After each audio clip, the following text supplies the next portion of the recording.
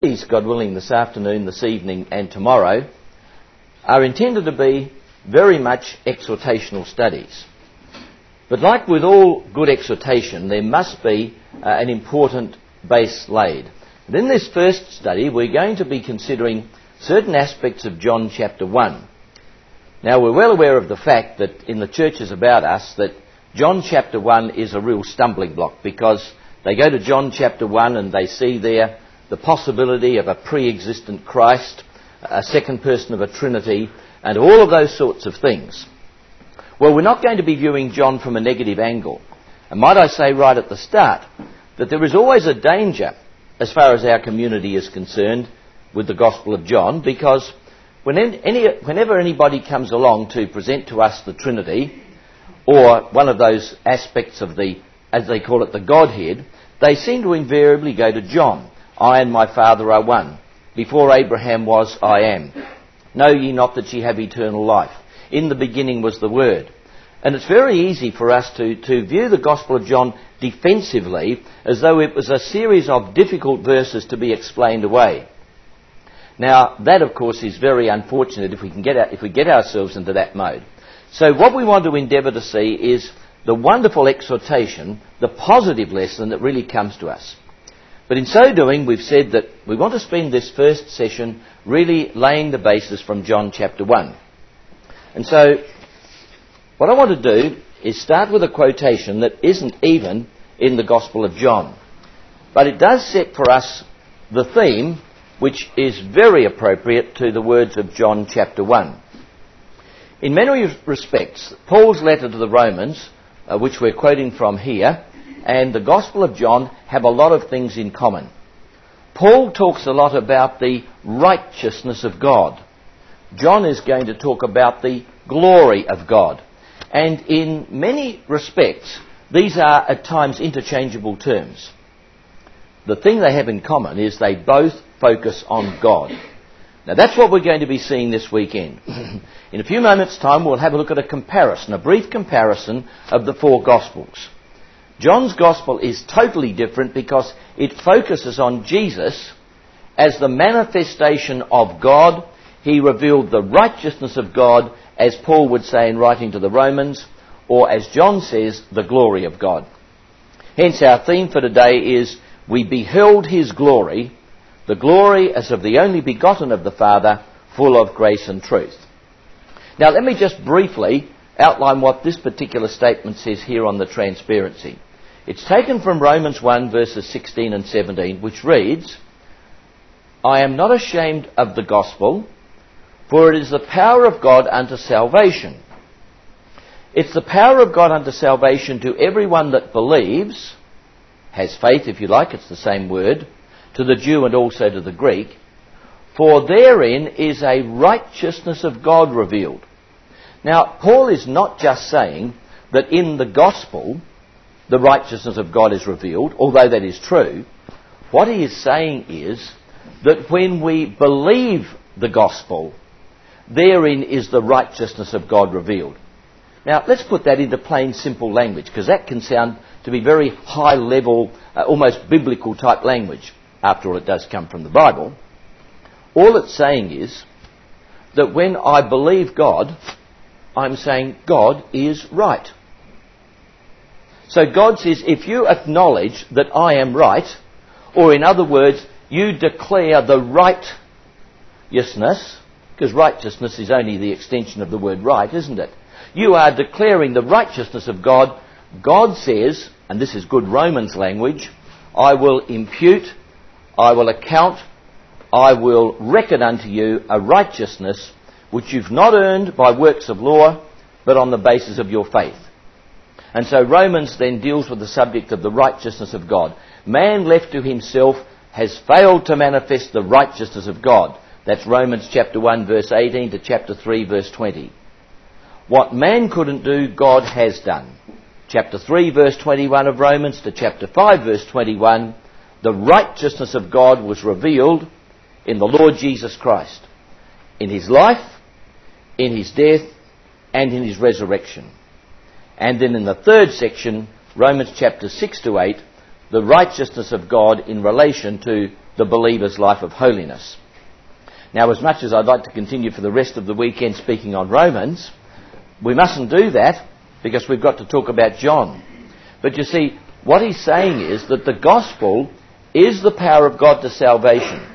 Now, I'm going to emphasise this point. You see that word salvation there and up there? I do believe that the Bible talks about salvation. I say that because in a few moments you're going to think that I'm almost saying that salvation isn't a Bible doctrine. That might sound strange, but just listen to what I'm saying. Okay? We acknowledge that the gospel is the power of God to salvation when one believes that therein is a righteousness of God revealed, declared or manifested. Thus we can say that the theme of the Bible is God manifestation. And that very good quote from Isaiah chapter 45 verse 21, "There is no God else beside me, a righteous God and a Saviour." So what we are saying is that when God is seen to be right, when in our lives, in everything we think and say and do, we endeavour to acknowledge that God is right, and one of the most amazing things is that even when we've done the wrong thing and we come and confess that to God, what we're actually doing is acknowledging God is right. When I come to God in prayer and say, I am wrong, I'm saying God is right. And so you see, when we come to God, there's two things. One, we don't just ask for the forgiveness of our sin so that I might be in the kingdom. We come to acknowledge our sin because we're saying, once again, God is right and I'm wrong. And the other thing is we don't just ask for forgiveness because we want eternal life and live forever, although there's nothing wrong with that of itself. But it's because God is the centre of everything. God manifestation. Now, I've got two quotes here. I'm sure you're very familiar. Well, I suspect you'd be very familiar with the first of these. And you might now see why I made that comment about, yes, I do believe that salvation is a Bible doctrine. But let's get our balance correct. These are some words which Brother Thomas wrote and were recorded in the Herald of the Kingdom, April 1858. Men were not ushered into being for the purpose of being saved or lost. God manifestation, not human salvation, was the grand purpose of the eternal Spirit. Now bear in mind, I've acknowledged that salvation is a Bible doctrine. The gospel is the power of God to salvation when everyone believes that it's God manifestation or the righteousness of God which must be the focus of all our thinking. You know, it's very, very simple. It's very simple. Do we really love God for what He has done for us? Well, when you really love someone, won't you do everything you possibly can to please them? That's what life and the truth is all about. We're not just in the truth because there's a reward that's being dangled out on the end in front of us. I mean, that's the way you train animals, by reward or punishment. And unfortunately, some people see religion in that light, as though there's a reward on one end, possibly in their case heaven, a punishment on the other end, hell. So out of a fear, they try to live a life that they think will earn them salvation. So let's get our balance right. From the very beginning, salvation wasn't an issue. Adam and Eve, we know, were not immortal, but neither did they become strictly mortal until after they'd sinned. So from the very beginning, it was always God's purpose that the salvation of a multitude would be incidental to the manifestation. It was not the original end proposed. Here was the proposal. The eternal Spirit, that's God Himself, intended to enthrone Himself on the earth, and in so doing, to develop a divine family from among men. Now we're going to be talking a lot about this divine family, God willing, tomorrow, especially in John chapter 17, which will be our exhortation. It's all about the divine family. As Thou, Father, art in me, and I in them, I pray that they all may be one in us. You know, the divine family. A divine family from among men, every one of whom shall be spirit, because born of the Spirit, and that this family shall be large enough to fill the earth when perfected, to the entire exclusion of flesh and blood.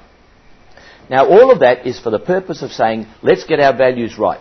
When I am prepared to elevate God in my thinking, and hopefully to the best of my ability in my actions, God is seen to be right, God is being glorified, and God says, I will give you salvation. The second quote comes from the pen of Brother Robert Roberts. And this was written in the book entitled A Diary of a Voyage, written after he had visited Australia.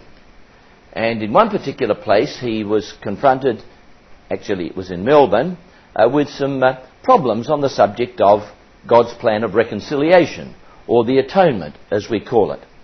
And he said, God has permitted the recovery of the truth in these latter days, and there is a liability that it might be lost again through the inability of complacent minds, of limited grasp, to see its wide-lying breadth, and through their tendency to sympathise more readily with the human, that is, my salvation, than the divine bearing, that is, God manifestation, of its doctrine.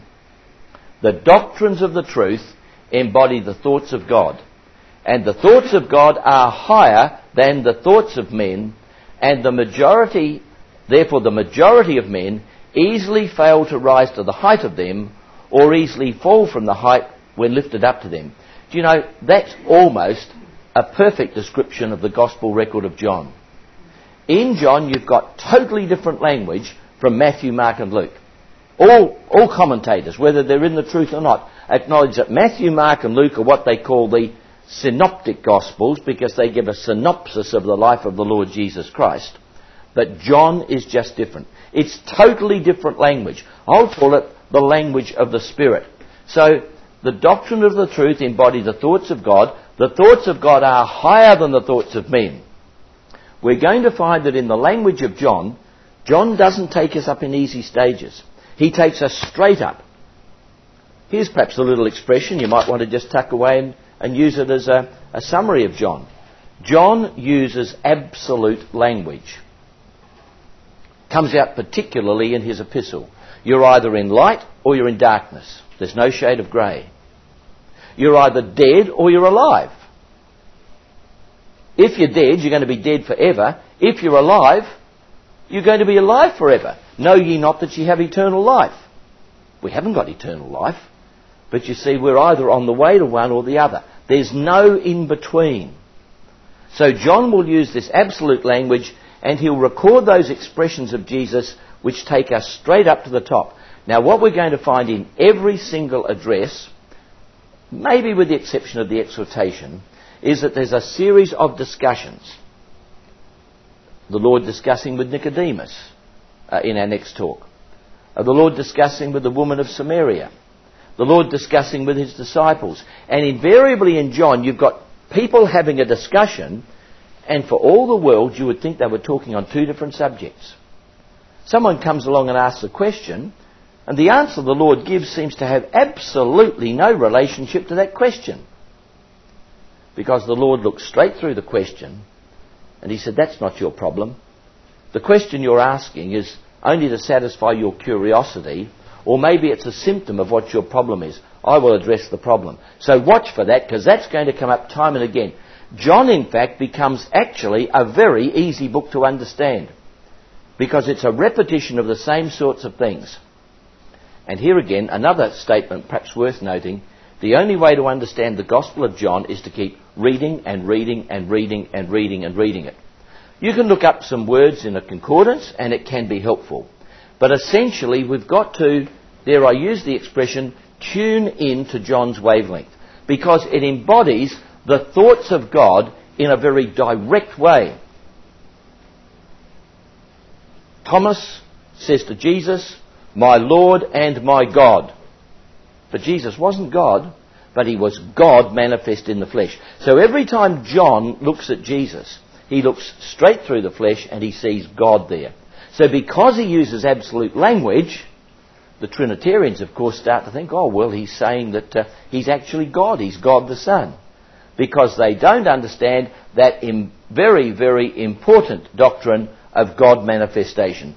Let's just finish Brother Roberts' quote, though. He says, even the death of Christ has more to do with the exaltation of God than the salvation of man.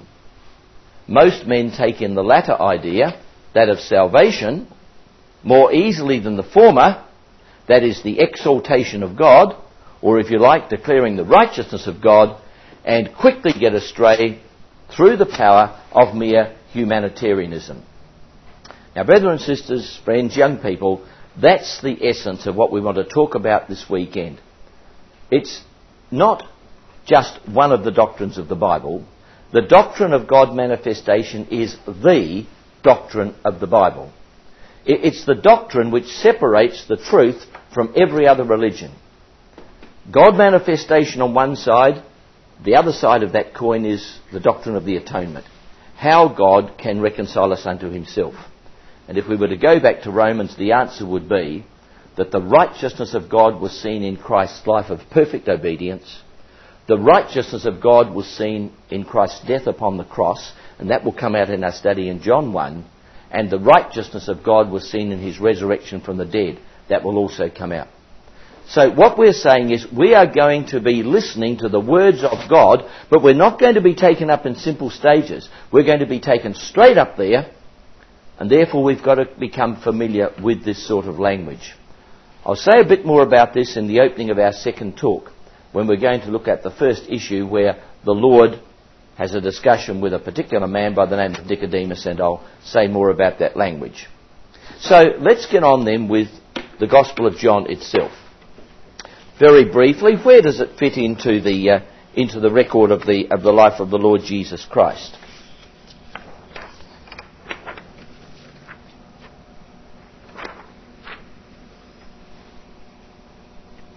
The four Gospel records present four different features of the life of the Lord. When we come to study the life of the Lord Jesus Christ, very often people will endeavour to harmonise the Gospels. Well, that's quite useful if we're looking to try and put all of the events of the Gospels into some sort of order and say, well, Luke misses out this bit, but Matthew adds it in, and all of that sort of thing. That sort of study of the Gospel has its place. In fact, that's probably the way most people study the Gospels. But I would suggest that really the best way is to take one book and to follow it through, and then take the next book and follow it through, because the Bible is really made up of themes. You and I are the ones that always want to know in what order is something going to happen. When Christ returns, how's it all going to happen? Set it out for me in order. You can't find any book in the Bible that does that. But different books present different aspects of the theme of the work that Christ will do when he returns. So it is with the Gospel records. Matthew, it is almost certain, was written to Jews. The whole style of it is Jewish. The theme is about the kingship of the Lord Jesus Christ. The genealogy, you know, those things which set out Abraham begat Isaac, Isaac begat Jacob, Jacob begat so forth. The genealogy goes back to Abraham and David. Right? The key title of the Lord is Son of David. And incidentally, it's a title which every time it occurs in Matthew is always identified with the word mercy. He was to bring the sure mercies of David. If you want to tie up the cherubic symbol, we could say it's the lion, and the theme is basically prophetic. Now, Mark is different. It has been suggested by those who've studied the style of it that it was written to Romans. I don't know that I could categorically prove that, but it's a totally different style. Mark's theme is one of service. You know, the cherubic symbol would be the ox, the servant. And as a servant, or even a slave one might say, it was a bond servant, there is no genealogy. Because a servant, a slave, was a non-person. No genealogy of the Lord at all in Mark. There's no particular title, therefore. And Mark, in writing to the Romans, presents a very practical outline of the work of the Lord. It's always words which say that immediately he did this. It's a book of action. We come to Luke. Luke was written to Greeks or to Gentiles. The theme is going to express the authority that's to be invested or to be vested in this man, because he was the true Son of Man. And as such, the genealogy goes back to Adam. Cherubic symbol, the man, And Luke's record of all of them is probably the one that sets out in order, best of all, the life of the Lord. So if you're looking for the life of the Lord set out in order, Luke is the one. So that when we come to the book of Acts, it is obviously Luke writing it, and he says, I forget the exact words now, but he says, "O most excellent Theophilus, I have set out to put in order the events of the ministry of the Lord, and now I'm going to give you the ministry of the apostles." So, there it is, son of David, a servant, and son of man. Now when we come to John, it's going to be just totally different. John is writing to believers. And those believers can be any nationality. The theme is going to be the power that is vested in him, because here he is revealed as the Son of God. But just bearing in mind our word about absolute language, he doesn't very often call him the Son of God. He just looks straight through and he sees God manifest in the flesh. Now what's the genealogy? Matthew takes it back to Abraham. Mark has no genealogy. Luke takes it back to Adam. Look at the genealogy of John. In the beginning was the Word. And the Word became flesh and dwelt among us. Now there's our first illustration of the significant difference between John and the other Gospels. What a totally different genealogy.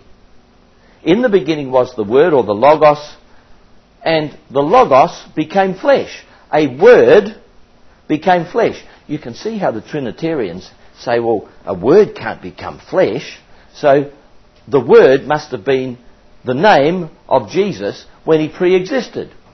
And so he was originally called the Word of God, and what he did was, on one dark Judean night, he got into his chariot, he drove out through the pearly gates, he came down over the ark of heaven, he landed upon earth, he threw off his cloak, and he became man. And I'm telling you what, that's verbatim from what Billy Graham wrote in his book, Peace with God.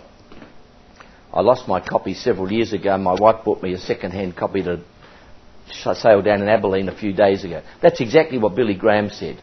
That God got in this chariot, drove through the pearly gates, over the ark of heaven, and on one dark Judean night landed upon earth, threw off his cloak and became man. Because you see, they don't understand the doctrine of God manifestation. So they've got to say then that in the beginning was this second person of the Trinity called Logos, and Logos became flesh. Now what we are saying is that in the beginning there was Logos, and let's now, although I don't know that we need to do this in any great depth, what we're going to see now is that there are two words, the word Logos and the word flesh. Let's just define them though for the sake of the record. And we're going to see here that this is John's unique genealogy. In the beginning was the Word. This word Logos can have relation to the spoken word, but it also goes much further than that. Vine, not sure whether you're all familiar with Vine, but he wrote the Expository Dictionary of New Testament Words, quite a good expository dictionary of the New Testament. And he says that this word Logos can mean the expression of thought as embodying a conception or an idea. Now the emphasis is much more on the idea behind that which is being expressed rather than the expression itself. Liddell and Scott, for many years the most reputable of the Greek lexicons, says Logos is the word by which the inward thought is expressed, or it's the inward thought or reason itself. Therefore, Logos signifies a declaration expressing wisdom, purpose and reason. And this was what was in the beginning with God. Might we just say briefly that in the New Testament there are two words that are translated word. There is the other word rhema.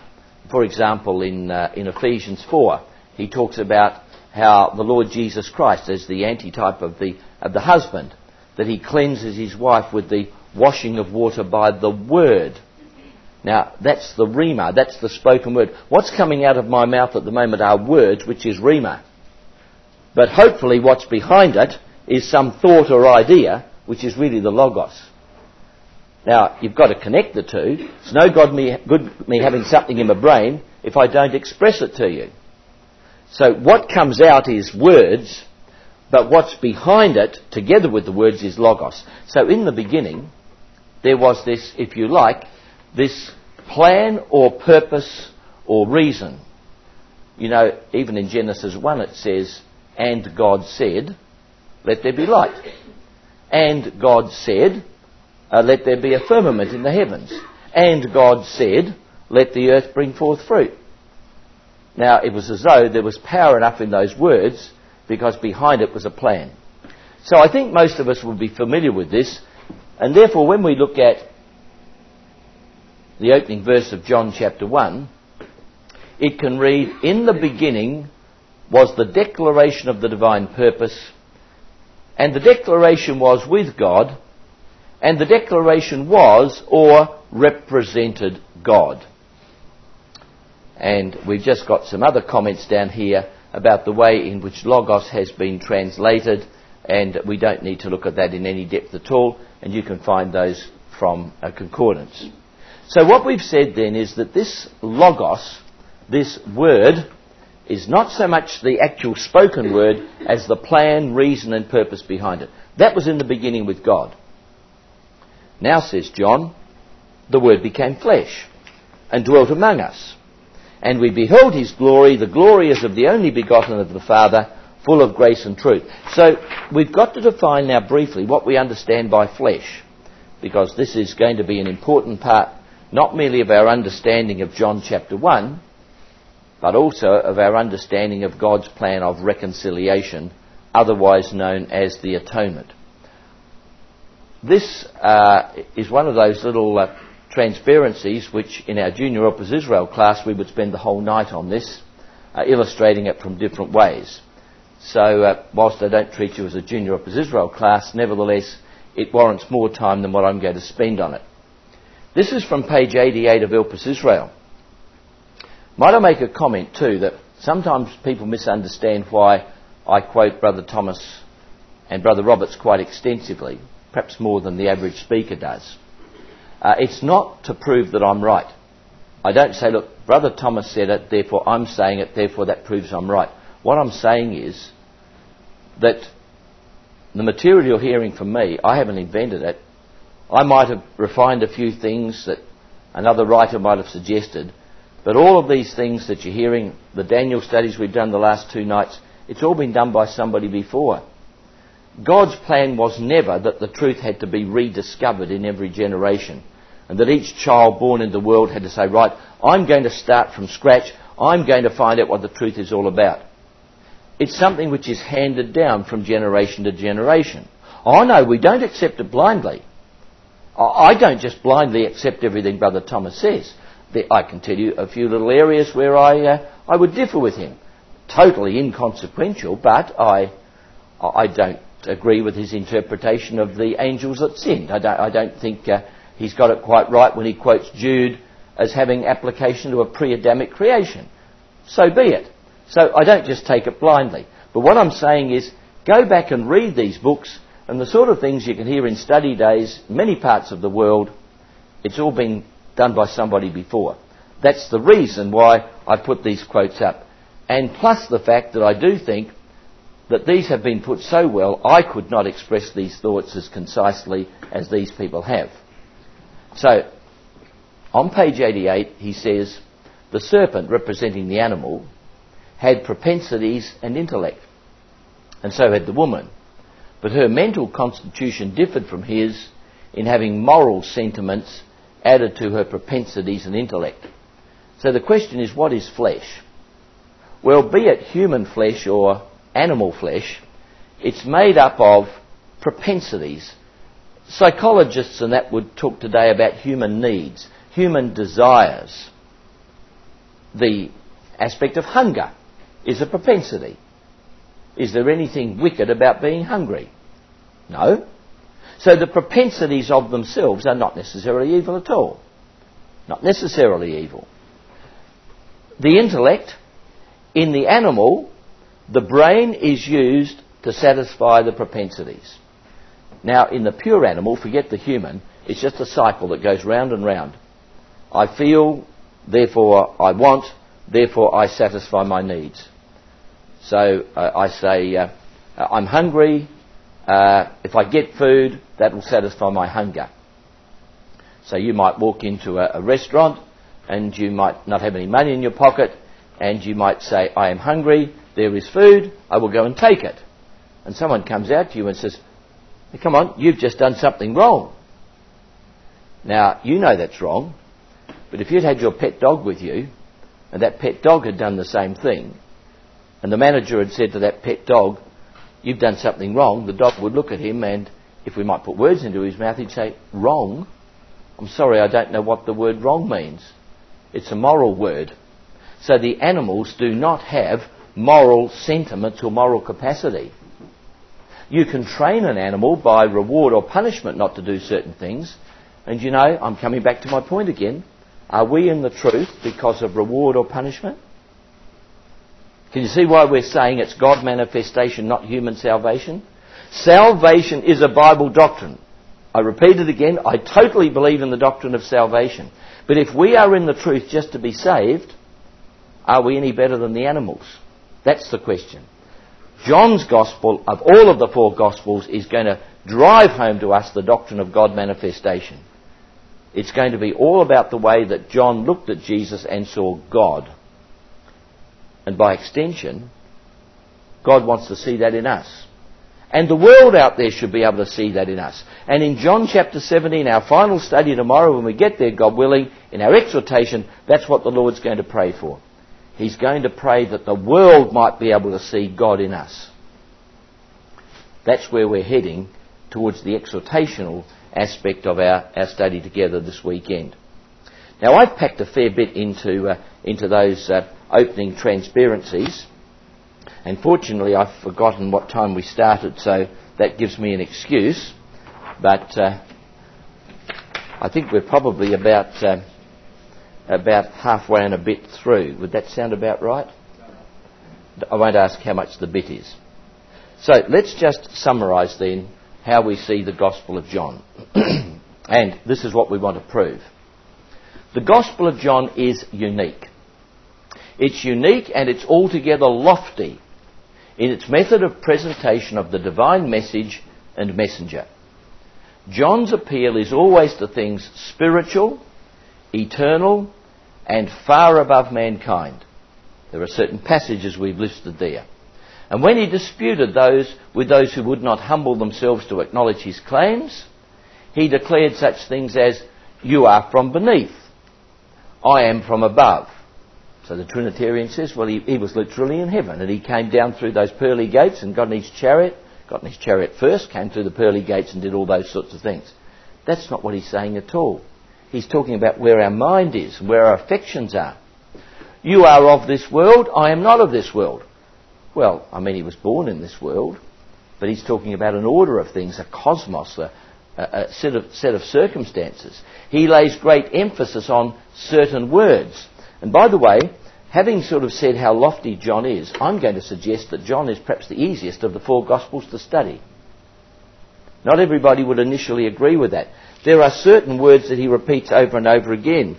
For example, on that page there, you can't see it in detail, here are some of the words that occur more times in John's Gospel than in all the rest of the Gospels put together. Look particularly at the word Father. The Father occurs 121 times and my Father 35. So if you add those together, that's 156 times the word Father occurs in John's Gospel. And if I were to quickly add up all of the others, we don't get past about 70 with all the other three Gospels put together. So it's going to be very much about Jesus as the Son of God and that relationship with him as Father. So there are a number of words, and by the way, that list came out of the Companion Bible, which I know Brother David likes to use quite a bit, and you'll find it there, or from this here, or possibly even in some of these notes. These notes have never been published as such, but they are on disc, and I suspect that that some of these words may be listed here. In fact, that transparency there is exactly what's written on that page there, and you will find a list of these words. You'll find them somewhere anyway, but I couldn't find them quickly there.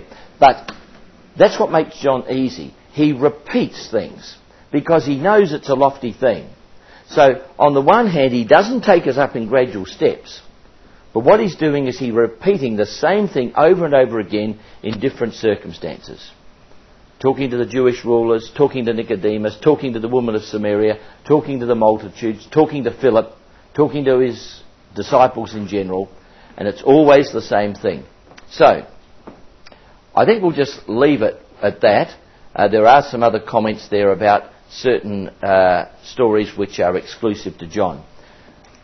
It's been an extended introduction, and I did it deliberately, but we must bring it to an end and move straight into... I'll leave that there because I see some are copying it down, into John itself. By the way, I did mean to say at the start that I'm very happy if we do conduct this somewhat informally. It's a little overawing to see two video cameras and one audio thing and probably a few tape recorders hidden under the seats or something like that, and then get up and announce that it's informal, but to prove that I'll say, well, anything up to now that anybody would like to question, comment or add to?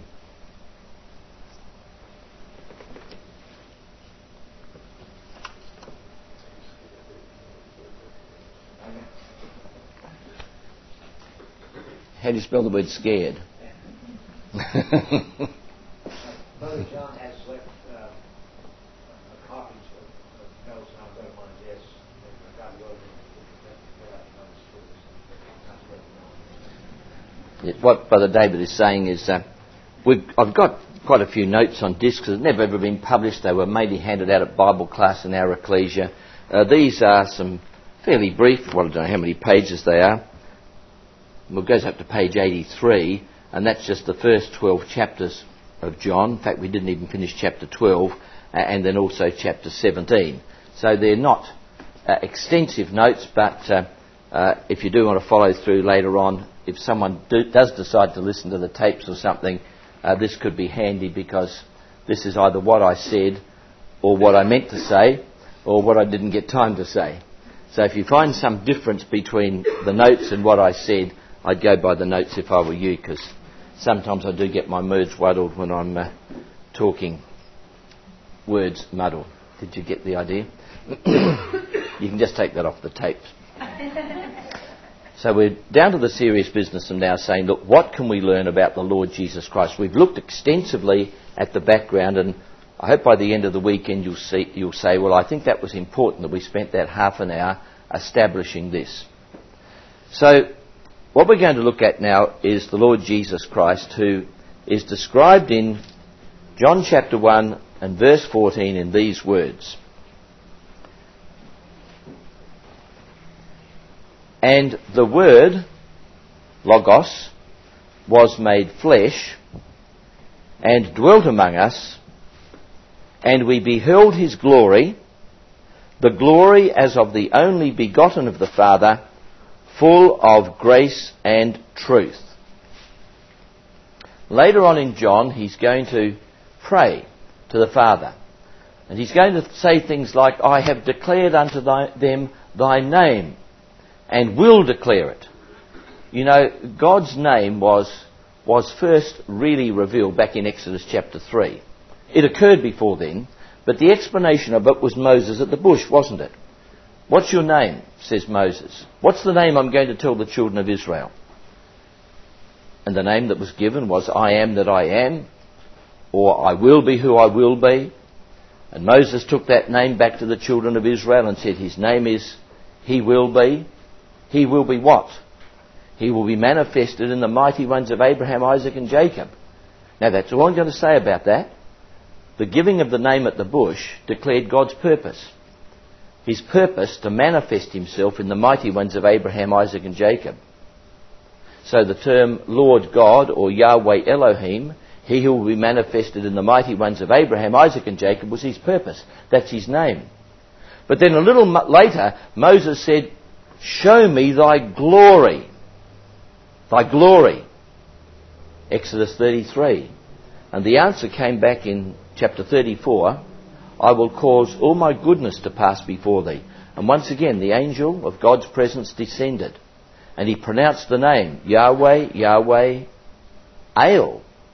He who will be revealed in power, merciful, gracious, long-suffering, abundant in goodness and truth, keeping mercy for thousands, forgiving iniquity, transgression and sin, but that will by no means clear the guilty, visiting the iniquities upon the fathers and upon the children and the children's children unto the third and fourth generations of those that hate me. Now that can be summarised as God's goodness and severity, Romans 11:22, or grace and truth, John 1:14. So that when people looked at Jesus Christ, they saw God. They saw the character of God. So when we talk about God's name, I think the simplest way to understand it is Exodus 3, God's name is associated with his purpose to fill the earth with the mighty ones of Abraham, Isaac and Jacob. And Exodus 33 says this is how he's going to do it. It's going to be seen in power, in the character of people which represents or replicates or manifests, if you like, my character, says God. So here it is, all in John 1:14. The Word was made flesh, dwelt among us. We beheld his glory. The glory is of the only begotten of the Father, full of grace and truth. Now, we've got, in the rest of the time left to us, I'm not going to try and estimate what it is at the moment, but I want to try and speak reasonably within the time frame. Some very, very interesting stories that now introduce us to the first illustration of the way in which the Lord Jesus Christ was able to reveal his glory. It starts off initially, though, with a conversation between the Jewish rulers and John the Baptist. In John chapter 1 and verse 19, we read there that this is the record of John when the Jews sent priests and Levites from Jerusalem to ask him, who are you? When you come across the expression Jews in John's Gospel, it always means the rulers of the Jews, as distinct from the disciples or the multitude or something like that. These are the Jewish rulers. So they come up to John the Baptist and say, look, who are you? They knew he was some significant person. And he confessed, and he denied not, but confessed, I'm not the Christ. And they said, well, what about Elijah? He said, no, I'm not Elijah. Well, what about that prophet? Meaning the prophet like unto Moses. Moses says, a prophet shall the Lord your God raise up from among your brethren like unto me. He said, no, I'm not that either. So they said, well, look, we only know of three people. We only know of Messiah, Elijah, and the prophet like unto Moses, which of course was to be Messiah anyway. If you're none of those three, who are you? Well, he says, in verse 23, I am simply the voice of one crying in the wilderness, make straight the way of the Lord, as saith the prophet Isaiah. Now, let's assume for a moment we're talking to people who have not done any Bible study. Just for a moment. An absolutely fundamental rule of Bible study is that when a New Testament writer quotes the Old, we've got to go back and see where he's quoting from. And we've got to examine the context that he's quoting from. Because he's not just quoting some nice little pretty text that sounded good that we might put onto a magnet and stick on the front of our fridge. Nothing wrong with doing that. But you've got to make sure that the quote is always understood in its context. So where's the quote from? Well, he says it's from Isaiah. Our margin, if we've got a marginal reference, will probably tell us it's from Isaiah 40. So let's go back to Isaiah 40 and see how wonderfully this fits in with the things that we've just been talking about earlier in the chapter. I think this is one of those absolutely marvellous connections, which proves to us that when we go back, we not only see the context, but it helps us to understand what the New Testament is saying. The New Testament expands the Old helps us to understand the New. So we go back to Isaiah 40. John says, I'm nobody. I'm only the voice. Isaiah 40 verse 3. The voice of him that crieth in the wilderness. Prepare ye the way of Yahweh. Make straight in the desert a highway for our God. Every valley shall be exalted, and every mountain and hill shall be made low, and the crooked shall be made straight, and the rough places plain. And the glory of Yahweh. Now watch for our words glory. The glory of Yahweh shall be revealed, and all flesh shall see it together. For the mouth of Yahweh hath spoken it. Now that was the declaration. But John says, I'm just this voice. So verse 6 says, the voice said, cry. And one said, what shall I cry? So listen to what the voice now cries. And watch for two significant words. All flesh. All flesh is grass, and all the goodliness thereof is as the flower of the field. The grass withereth, the flower fadeth, because the Spirit of Yahweh bloweth upon it. Surely the people is grass. The grass withereth, the flower fadeth.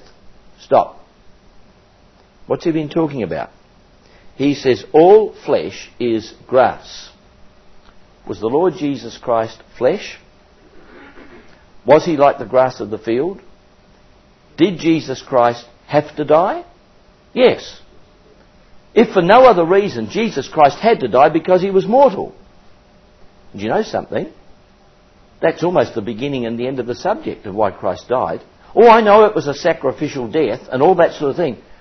But you see, if God had made an exception and said Jesus Christ was a sinless man and he shouldn't die, God would not have been right. Because God said all of Adam's descendants must die. They're all going to be like grass. They're all flesh. Was Jesus Christ the Word made flesh? The answer is yes. Was he grass like the rest? Yes. So if God had said, well, I'm going to make an exception and not allow him to die, the righteousness of God would not have been seen. So when we put it together in Bible language, we say the righteousness of God was seen in the death of Jesus Christ.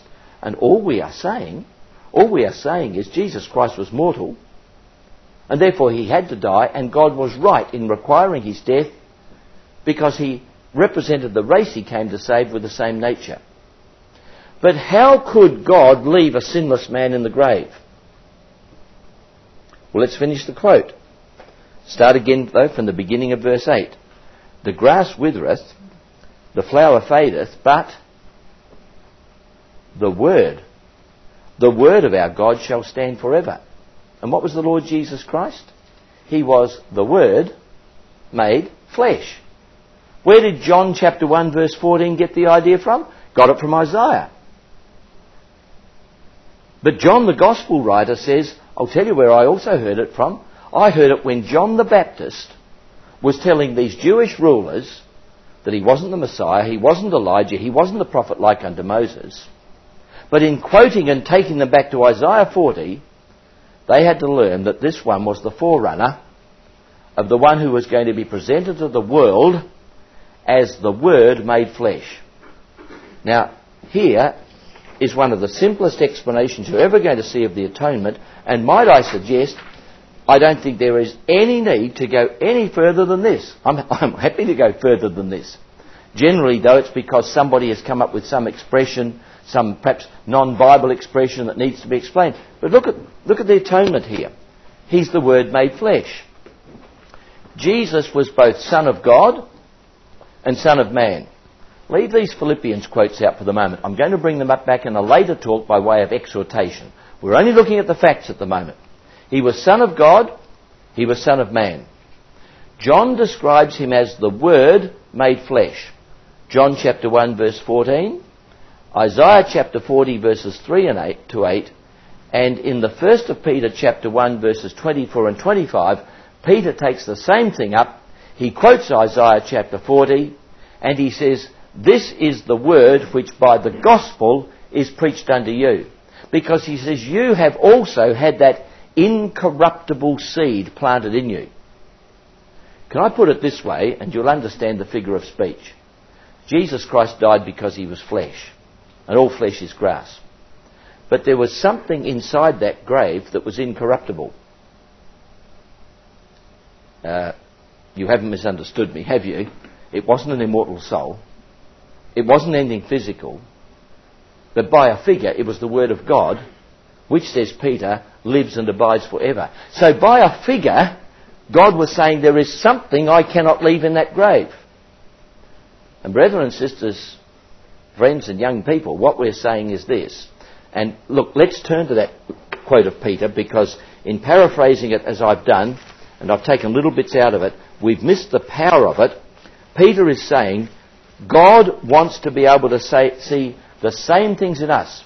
If we pass into the article of death before the Lord Jesus Christ returns, the basis of our resurrection unto eternal life will be on the same principle as the fact that God could not leave Jesus in the grave, but not because we were perfect, but because we identified with that which God had done through the Lord Jesus Christ. And listen to these words. 1 Peter chapter 1 verse 22. "Seeing that you have purified your souls in obeying the truth through the Spirit unto unfeigned love of the brethren, see that you love one another with a pure heart fervently, being begotten again." Take my word for it that it's begotten in the moment. We'll deal with that extensively in the next talk. Being begotten again, like the act of conception. There's an implanted seed.